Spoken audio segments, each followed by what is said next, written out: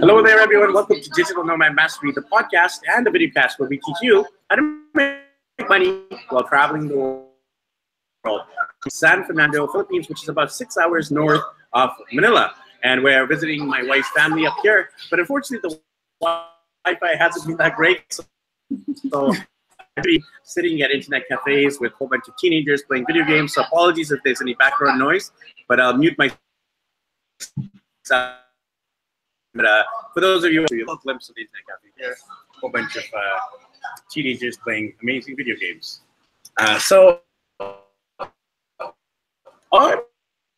Hello, digital nomads, fellow world travelers, fellow food lovers, and we actually have a combination of all three on the show here today. Our guest today, and Claire,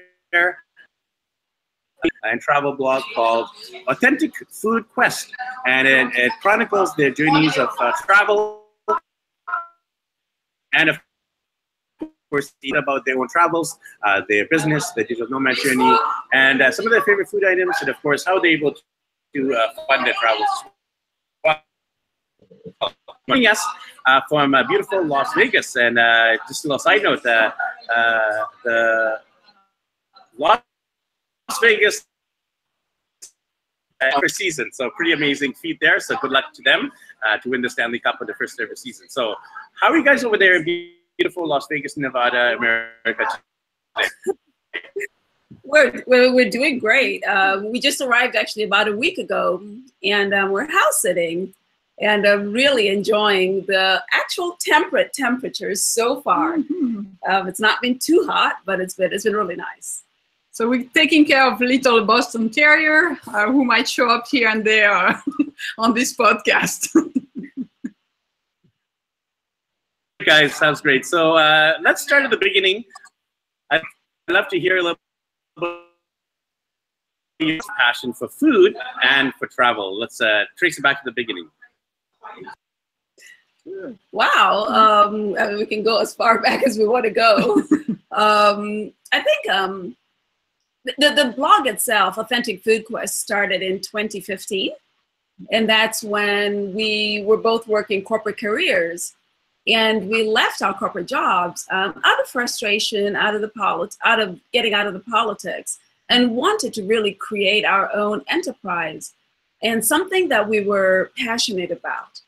So food and travel have really been two things that we have consistently loved and done personally. And so the idea of combining the two, we decided to do that in 2015. And that's also for own experience, me being from France, being an expat in the US. And at some point we also were in France, and for Rosemary was also being an expat in France, and how to connect with people and connect with the culture of a country.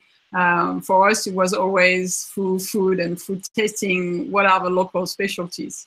So we wanted to share that way of connecting and traveling, and how to experience better a region through food. You know, what's interesting is when we were living in France, I had some expat friends from the US and from the UK who were living in France at the same time, but they didn't know much about some of the local French foods that I knew from Claire. So it was always interesting to me. We're in the same country, moved to France at about the same time, but yet I'm learning and discovering this interesting cheeses from around France, and meats and drinks and interesting, unique things. And I thought that they should have the same experience, as I'm having. And so when we moved back to the US, we moved to Los Angeles.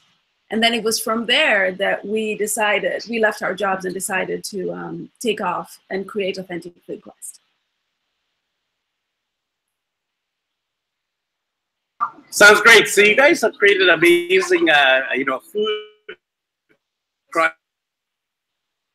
chronicles, and it's definitely a great name because that's what we do as travelers. We're looking for that authentic food, experience. So tell us a little bit about the blog, the major themes and topics you guys are writing about, and how do you allocate roles? Like, what does Rosemary do, and what does Claire do? Besides both of you guys eating, how do you guys allocate roles with the blog? Well, the blog is, it's really, it started off as us chronicling our stories about the different foods that we were discovering. And so every time we would visit a new country, and we still do this today, or a new city or a new region, we always start by exploring the food first ahead of time before we get there. So we read up online and see what's been written about the local food. We connect with locals. For example, in the US, before we went to South America or Southeast Asia, we connected with locals here. And then when we get there, we then connect with the same locals. Maybe they introduce us to their family there or friends. We connect with them there. We stay with locals so we can have an experience with how they eat on a daily basis, where they shop, the markets they visit. We interview local experts. And so we do all of this to help us understand the local food in the area. In addition, we visit markets, local food markets, as well as the local food stores as well. And then finally, of course, we visit the restaurants and participate in the local food experiences to have a sense of what's real local. So for us, it's starting really as more a personal quest, and how to live again an experience through a country. We tend to travel slow, and how to really experience that local, live like a local type of experience and eat like a local. And as we progress for our journey, we turn out to be, to transform the blog as more as a platform, a resource platform for all food travelers or travelers that might want to connect further with the country, again, have that more authentic experience. And we think that food is really the entry point to be able to get beyond just being a simple tourist and be able to go deeper into connecting with people through the food and understanding maybe some subtleties about the local culture. So that's what now we portray on our blog, on our website, is really resources and way to better travel through food. And so to answer, I'm sorry, go ahead, Ricky. And I'm curious to know, how do you guys actually find the places to eat? Because you got your famous websites like TripAdvisor or Zomato, Lonely Planet. You got your blogs, travel websites, forums, Facebook groups. How are you guys finding the different, the local food? Walk us through that journey. Sure. It's a process that we've coined. We've coined the Savor Local, and it actually takes 12 steps for us to actually identify what those local dishes are or foods of a location.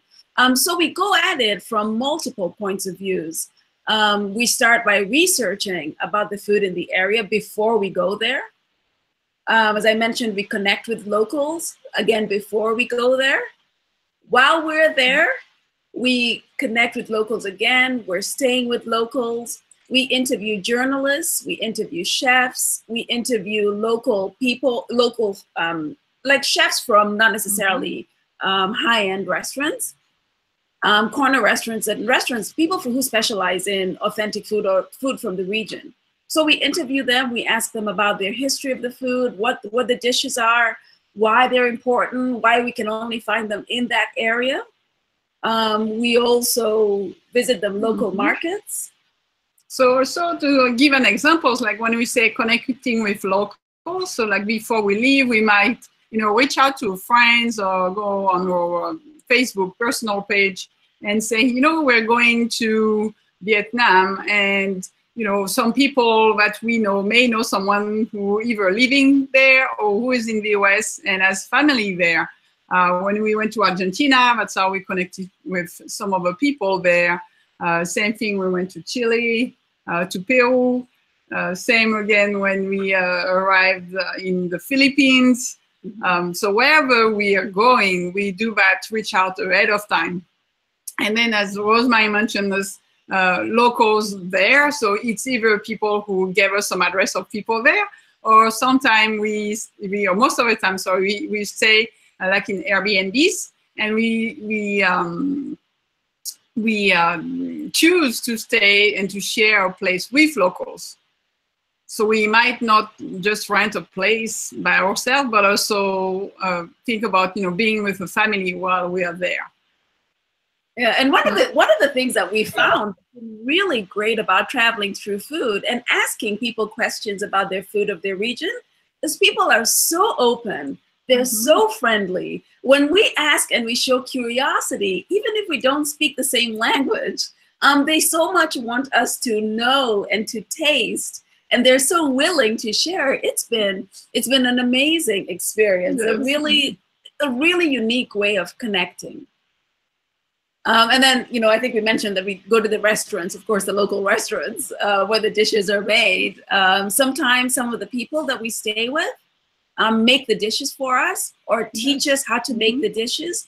So, for example, in Portugal, codfish is one of the, it's like the primary dish in the country. And where we were staying, our Airbnb host taught us how to make the dish. She sent us to the market. We bought the fish. Yes. We came back and in Portuguese and English and trying to understand, and we made a meal together. So, and that started with a discussion. I was just what's your favorite local Portuguese specialty? And it was like, well, this is bacalhau à la brasa, and we're like, okay. And she's like, if you want, we can make it. This is what I need. And I'm like, oh, here we go. 5 minutes later, we are at the supermarket and the local store trying to find the right ingredients. Yeah. I hear your favorite country question and of course favorite food question. So I would be doing an injustice if I didn't ask you that question, because I think we're all one country and of course your favorite food on your journey so far. Well, wow. Every single country, region, place has its own unique specialties. So we travel more from that lens and not so much about just what's the cool dish there, what's the trendy food of the area.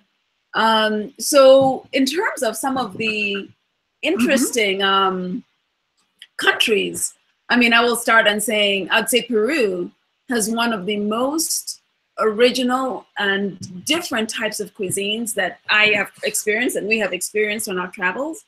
You find a nice blend of Chinese culture blended into the Peruvian culture. You'll find Japanese culture blended into Peruvian cuisine, African heritage. So the food is all unique and different. And then certainly the food from the Amazon jungle is, not to be missed. So for me, it's one country that really has really blown my mind.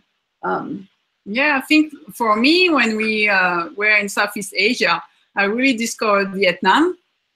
And it was regarding all the flavors and the herbs that they can combine in the dishes. And it was really, really interesting when they were bringing those plates full of herbs and how we were supposed to eat those dishes. And people would tell us we were, sometimes a bit clueless on how to start some of those dishes. And we would learn through gesture and how to best eat the dish. And it was really a wonderful experience in Vietnam. Yeah. I mean, Malaysia as well, Penang, is also amazing cuisine as well. Char kway teow is one of our favorite dishes, which is, it's like pad thai. It's the closest thing I can think of is like Thai pad thai. But it's different within its own, with the ingredients that go into it. The fruits are incredible. Fruits from, dragon fruit in Asia, custard apple or chirimoya in Chile. I mean, lucuma as well. Learn about the ice creams made with those fruits. Yeah, so it's I mean, everything, the drinks as well, local drinks. I mean, we could go everywhere. So it's difficult to say that there's one country or one cuisine, but there are elements of all cuisines that we have found really remarkable. To most of those places you mentioned, of South America, Malaysia has amazing food, Vietnam, and of course all the fruits in South and Latin America and here in Asia. So it's Yeah, amazing. Talk hours on end, and that's why obviously you have your whole blog dedicated to it. You have your books, etc. So before we get into your books and all, I wanted to cover this area of the food, but it's very hard to actually capture it in terms of a photo and then sharing that on Instagram and social media. So tell us some tips you guys created, amazing food photography. Sure.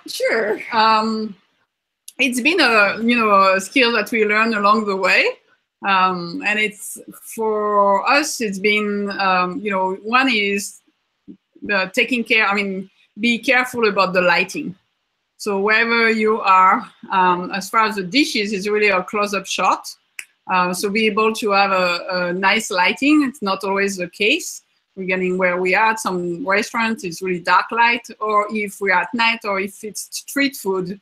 And again, some of this, market might happen at night, like in Southeast Asia. So what we do is, usually I'm the one taking the pictures, and then Rosemary would have her phone to be able to project some lights if really it's too dark. So paying attention to lighting really helps on really putting a spotlight on the dish.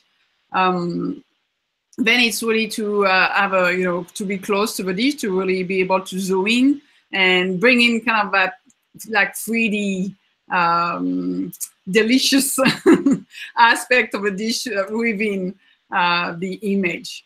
So those are our two main things. And then I use a software called GIMP, but a free software, when to rework some of the pictures behind it. It might be, again, we're taking pictures on the go. So sometimes it needs to be, cut out or do reframe a bit of the pictures. So that's also processing kind of after a picture has been taken, how to frame it better and put it in the best light for the website. But then, because we're also writing about authentic food and authentic food experiences, sometimes when we capture the picture, we capture them in the environment that they are in. Mm-hmm. And so we're not necessarily always driven by the best. We strive for the best, but we always take it in context of what it will be like when people go to that street food vendor and experience the food there, or eat at that particular restaurant. So that's something that we also recognize. The other piece that goes along with this as well is the story that we tell around the food. It's one thing to show beautiful pictures of the food, but I think it's also another to share why it's important or the story behind the food. And so the combination of the two, I think, is what we really strive. So it's see the food, get tempted by it, but also understand why you don't want to miss that particular dish on your travels to that region. I think it ties to a question you asked us earlier, which is what's your role on the blog? Yeah. And I tend to do more of the technical work and all the photos, putting up, do the maintenance on the blog, the back-end work, and the writing and how to position our voice is more Rosemary's role. Yeah, so it's kind of divided into those two areas, but we collaborate as well. Sounds great, and I have to ask things too. And as digital nomads, we go through these ups and downs financially, and we figure out the whole multiple streams of income approach. So I'd love to hear your whole tip and how have you guys failed, but ultimately, how do you guys also succeeded in terms of making money through your blog? Yeah, wow. I think I'll start here, then and I'll have you jump in. It has been a journey.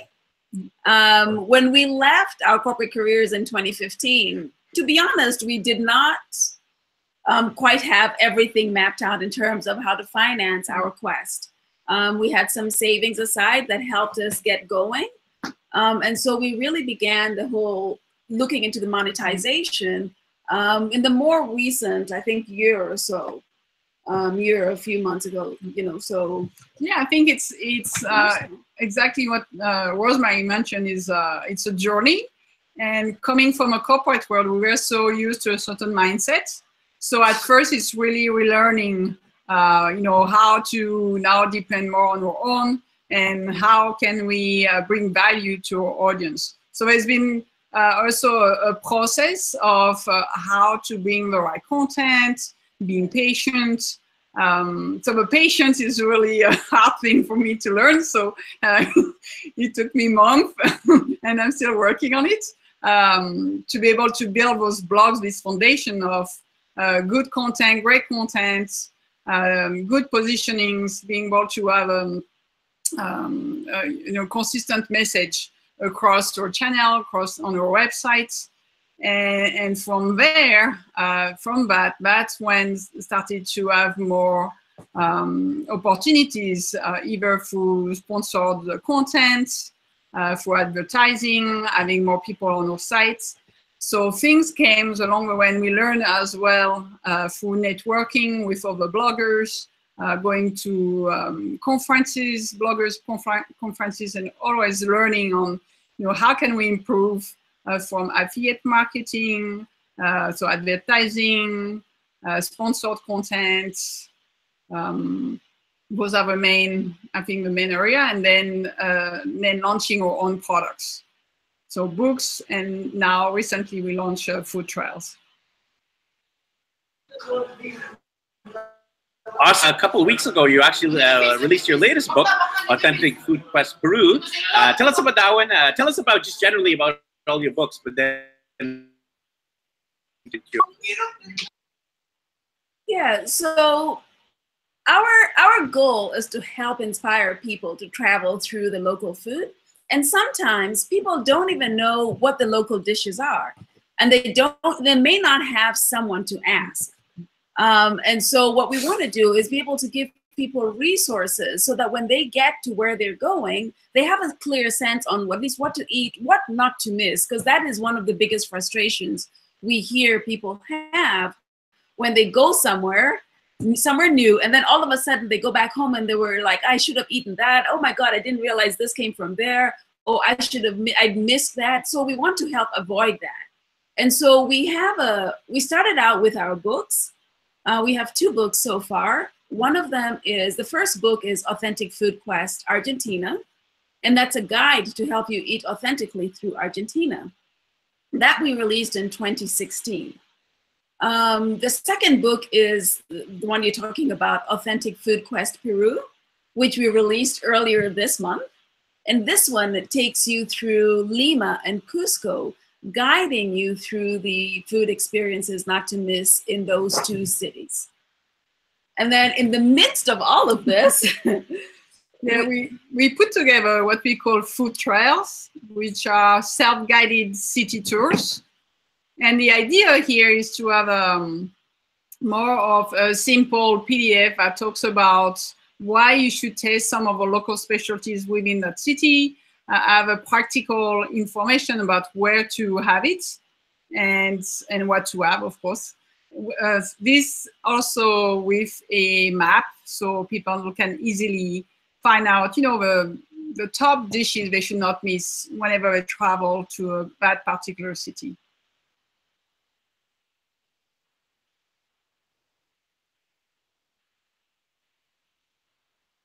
So you guys obviously have saved money as well through things like house sitting, because it's not only about making the money, but it's saving the money. Tell us, you know, some of the ways to save money that are working out for you. So you're right, Ricky. There is the 2 parts to it. It's, you know, saving money and making money. And on the saving money piece, you know, we house sit, particularly when we're in the US, and this is where we are right now. This is one of the, as you know, one of the most expensive countries, and we're here temporarily, so it doesn't make sense for us to have an apartment here or something. Mm-hmm. So we use house sitting to really bring down our daily cost of living. We've been fortunate to be able to have had some really amazing experiences in Florida. And now we're starting here in Las Vegas for the first time. We've also house sat in California as well. But in Illinois, where we are based as well, we also house sit there. So we've had really great experiences from that perspective. And this gives us the time what we need to be in the US. Either like this year we had to do some paperwork, so we needed to be here for a little bit. And sometimes is coming back to take care of a few personal things, and then we can prepare also for the next step in our journey. So that gives us some time to settle, work on our books, work on our products, and then be able to plan for the next phase in our journey. As far as limiting also expenses on the road, we travel slow. So like booking a place for a long period of time, it allows really to get some savings. For example, when we stayed in Thailand for a month at a time, we're able to rent an apartment or share a place with really good savings at the end of the day, rather than trying to travel like a week at a time. Same thing with air travels. We use our mileage, miles as well, to be able to travel for free in some places. And also, again, if we're able to do some air travel for long distances, and then locally we might use the buses. We did that a lot in all South America because the buses are very, very convenient. And in Asia, Southeast Asia, air travel was really cheap. So that's how those two pieces, as far as those are really the big buckets, which is lodging and transportation. That's how we try to minimize those costs. And then I think those are some awesome tips for both the making money angle and of course the saving money angle. You guys are currently in doing this, of course, the house sit. You just released your book. Tell us about what's the future hold for this year and beyond in terms of your travel. Sure. So for our next step, we are working more again with more partners. So we have an opportunity to be in Sri Lanka at the toward the October actually this year. This is not yet formalized, so we're still waiting for that to come through and be able to formalize that step. But that would mean also staying in Southeast Asia or Asia for the remaining of the year. So we are still preparing that part, and then the second part of the journey after that would be to go to Europe and Central Asia. So places, when we talk about Europe, more Eastern Europe, where we haven't been much. And again, we have some potential partnership that we're still working on right at this time. So we are kind of making our plan right now on those two parts of the next steps of the journey. And the idea is really to again bring more destination for food travelers and add more content on our website and on platform for people who like to explore other parts of this world. I mean, the long-term goal is to have this really be a resource platform.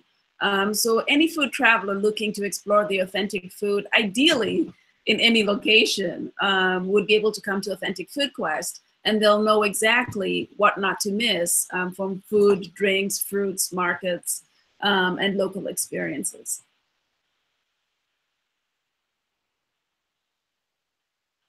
Sounds great. My final question here, which I asked a lot of my guests quite successfully here in the travel blogging industry and as digital nomads. But a lot of people who are listeners of our show, who are viewers on YouTube or iTunes, so I'd love to hear your tips on how to get started as a digital nomad, as a world traveler, as a travel blogger. Any? I think the first thing I will say is feel the fear and do it anyway. That, I think, is a theme to keep in mind as you're thinking about exploring becoming a digital nomad. And you know, moving into this space of travel blogging. Claire mentioned patience earlier. This is something that you want to have and find a great big reservoir of patience to build your travel blog, because that will come, but it will come with time. It'll come with commitment. So that means being passionate about what you're interested in writing about. So that is, you know, at the core, I think those are some guiding frameworks. Yes, I would add to this taking action. I think that's been, for me, that's really a thinker and always kind of trying to plan 3 steps ahead. There's also the idea of, you know, right now you just need to get going. Because if you don't do it now, you will never do it. It will never be the kind of a perfect timing to do it. So there's really that part of take action, get moving, get, you know, through that first step. That's really important. And I think the second piece is assessing also your risk level. So some people might be more ready to get go and be like, oh, I'll figure it on the road. For us, it's been a bit of that, because things you know, started earlier than we wanted it to start. And also, if you know, you want to have more comfort and you know, be ready for that time where you're gonna be traveling, then prepare it. Have a plan, take action again, but you might want to start doing some freelancing before you really hit the road. That's something we haven't mentioned, but that's something that we both have been doing in parallel of the website. As we're building income more with the website, we've been also doing some freelancing on the side. So if that's, you know, something that will help you to get on the road, maybe start with that. And then once you have the amount, you know, you have saved enough, now you can take on the road and be comfortable with where you're at. I think I would say that the grass is not always green. Great advice, great advice. Yeah.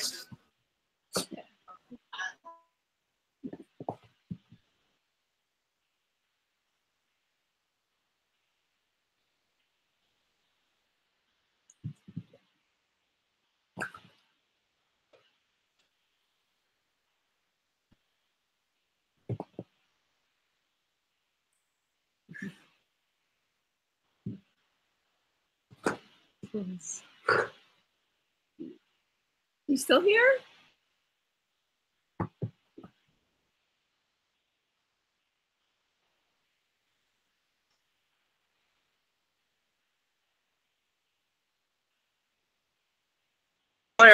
Joanne, a pleasure to have you on the show. I'm going to give you guys the opportunity to plug away at anything you want to plug away at your website, your books, your social media, you know, with the listeners or viewers so that they can connect. Well, thank you, Ricky. Sure. Well, thank you, Ricky, for the opportunity to share our story. I really appreciate the time, given the time difference, first of all.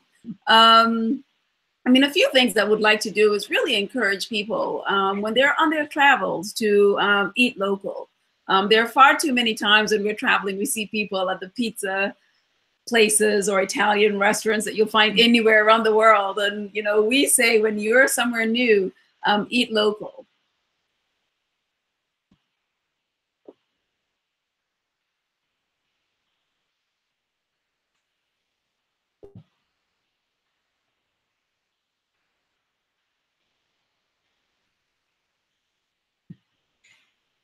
Okay.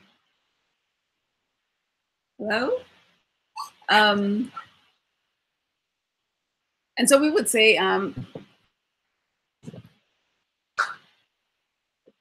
eat local. Go ahead. So to stay in touch with us, you can go on our website. It's authenticfoodquest.com. Again, authenticfoodquest.com.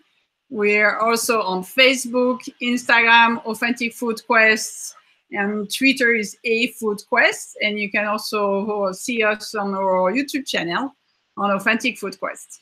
And certainly we encourage you to check out our books, Authentic Food Quest Peru, which takes you on a culinary journey through Lima and Cusco. So if you're heading out to see Machu Picchu or the Inca ruins, take a copy of the book with you, which is more like a Lonely Planet for food. So it really focuses on what the dishes not to miss and the stories behind the food. So grab that off of Amazon and take it with you. And then if Argentina is on your destination list, we have Authentic Food Quest Argentina that you could also download on Kindle or get a paperback from Amazon.com. And then we have food trails, which we mentioned earlier, which take you through specific cities. Those are PDFs available on our website at AuthenticFoodQuest.com. So we encourage you to connect.